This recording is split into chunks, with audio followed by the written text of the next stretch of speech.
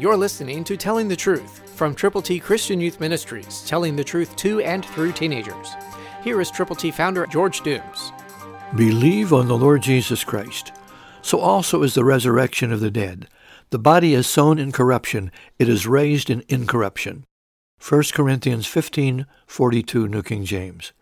The day would have been my mother's birthday. She was a wonderful lady. She loved the Lord and she loved me. I'll always remember the night that I said yes to Jesus. I admitted that I was a sinner. I turned to Jesus from my sins.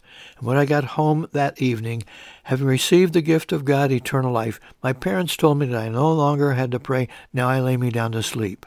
But now I can pray anything from my heart, directly to God, because I now had a relationship with Jesus, the author and finisher of my faith.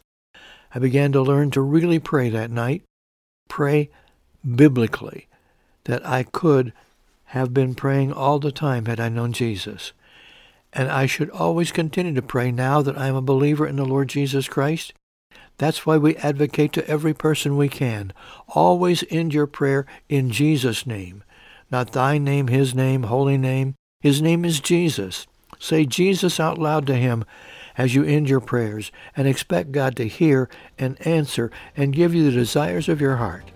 Yes, God is willing to bless you when you pray expectantly in Jesus' name.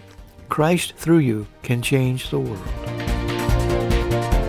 For your free copy of the Telling the Truth newsletter, call 812-867-2418, 812-867-2418, or write Triple T, 13,000 U.S. 41 North, Evansville, Indiana, 47725.